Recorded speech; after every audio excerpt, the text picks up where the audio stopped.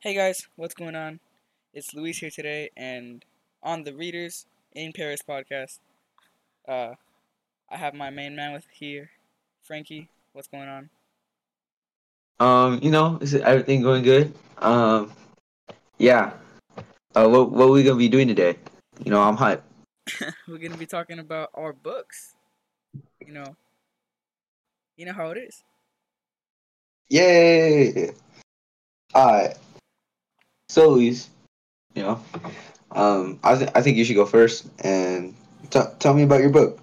All right, I can tell you a little bit about my book. Well, what do you want me to tell you about my book? Um, First give me a little setting. Give me a little setting and plot. You know what I'm saying? All right, like the setting, it's like in an urban environment, transitioning between a mall's neighborhood, who is the main character, the courtroom, and the confines of juvenile detention, which is like jail. I And the plot like is like basically the main character, who is Amal, navigates the legal system. He copes with the challenges of wrongful accusation, and it delves into his experiences with juvenile detention and the struggle to preserve his identity and creativity amidst adversity, and his and quest for self-discovery and redemption. and that's pretty cool. What's his name? What's that character's name? Amal Shahid. Amal Shahid. Amal Shahid. Sounds like a really cool name. Sounds like a really cool name. For sure. What's your book called? My book is called Punching the Air, authored by Ibi Zaboy and Youssef Salam, based on Salam's Ooh, own experiences as one of the exonerated five. that's interesting. That's interesting. That's interesting. Um, you know, we're gonna go. We could go into character analysis. So, tell me more about this main character whose name is Amal Shahid, yeah, Amal, he's very Amal resilient and Shahid. introspective. He's an artist and poet. I think I said that earlier, and deeply passionate about his craft, his art, and his motive Oh, lies in the pursuit of justice and truth, as well as a yearning oh, for self-expression, which I and think we know what's he his has. how does he give purpose to the book? Like what's Well, his like his what's, perspective, yeah, it what's his pro- it perspective? provides the emotional core of the story, offering a lens through which readers can witness the injustices he faces. And like the only other main, I guess, I wouldn't say character, is like the judges and the lawyers whom he faces in court, like because they represent like the things responsible for delivering justice and are central figures in his legal battles. Yes. Um, And tell me about the main. sure. So tell me about the main conflicts in the book. It's just like the main conflict is that he's wrongfully convicted Amal, and he's trying to say that he's innocent with the system stacked around him because of You know who what he he's is. convicted of? He wasn't really convicted of.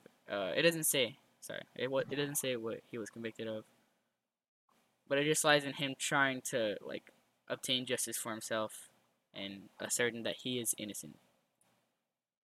Alright. So Luis, what do you think about the author? The author, Yeah, what do you think about the author? well, it's actually authors, and the authors are Ibi Zaboy and Youssef Salam, and he was part of one of the exonerated five. That's kind of that's all I really dug into. I would assume that he is a young artist and poet because it's based off his own experiences. But yeah, Alright, let's delve alright. into your book, Frankie. Oh, okay, Who are the okay. what's first of all what is the title of your book? Um, my book is called Kindred.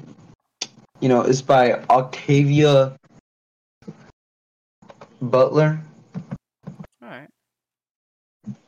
What's like And what's the plot? What's the plot? The plot. setting? The theme? The basics. Alright, so basically, to summarize the whole book, the main character, Dana, is uh,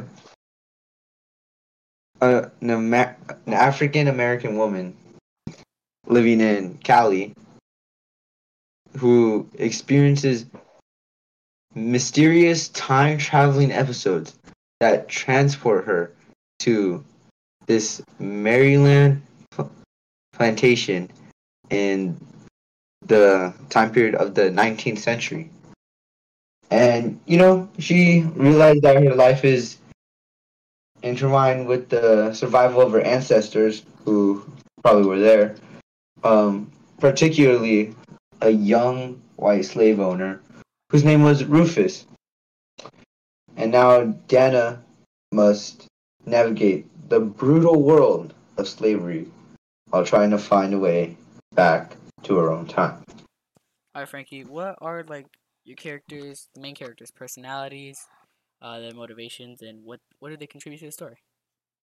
Dana is a resourceful, empathetic, and resolute woman whose primary motivation is to survive and ensure the survival of her ancestors since she's back in that time of slavery. And Rufus, uh, he grapples with conflicting emotion and desires, He's like and a clouded person. yes, a very clouded person, like the bad guy, like the Oh, like no,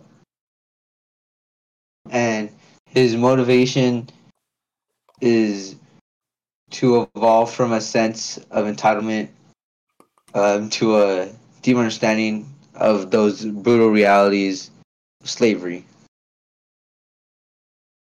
all right. What do they contribute? Oh yeah, sorry. Um, Dana, she she just like gives perspective of those horrors of slavery and what it's like to be in that time and just how it wasn't right.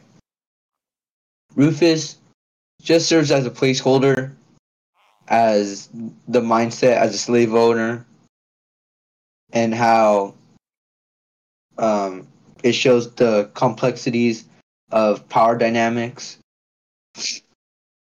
of that time. Okay, so they're basically just like they're letting you into the Yeah, they're letting me to what into it's the like, to what it's time. like back then, as both a Yes. slave owner and a slave. Like it's giving you both Yeah. sides of the story. All right. How do the characters grow throughout the book? Like their character growth, their character development.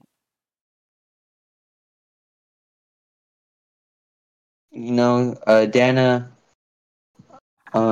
she goes with some growth along the way, but she has to confront the brutal realities of slavery, and she grapples with her own identity.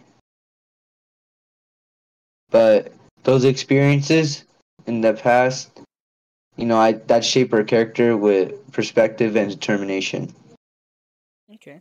Well, what is the main conflict of the story, or main conflicts if there are multiple?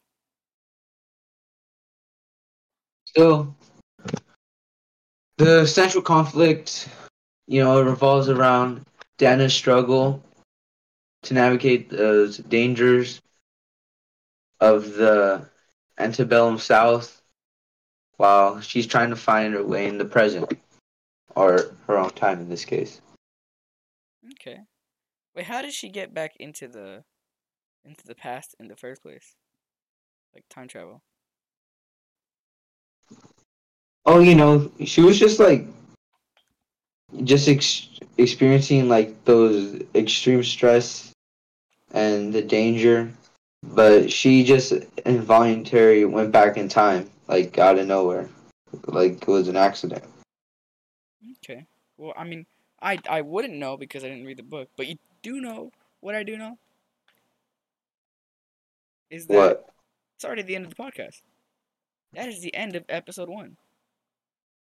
Wow. I think that's a great episode. That's a That's a that's a pretty good great way. episode. This is a pretty good episode. Yes, sir. All right, thank you all for watching or listening to the Readers in Paris podcast. Uh, you know, we will see you in the next episode where we reveal more of the story. Peace. See y'all.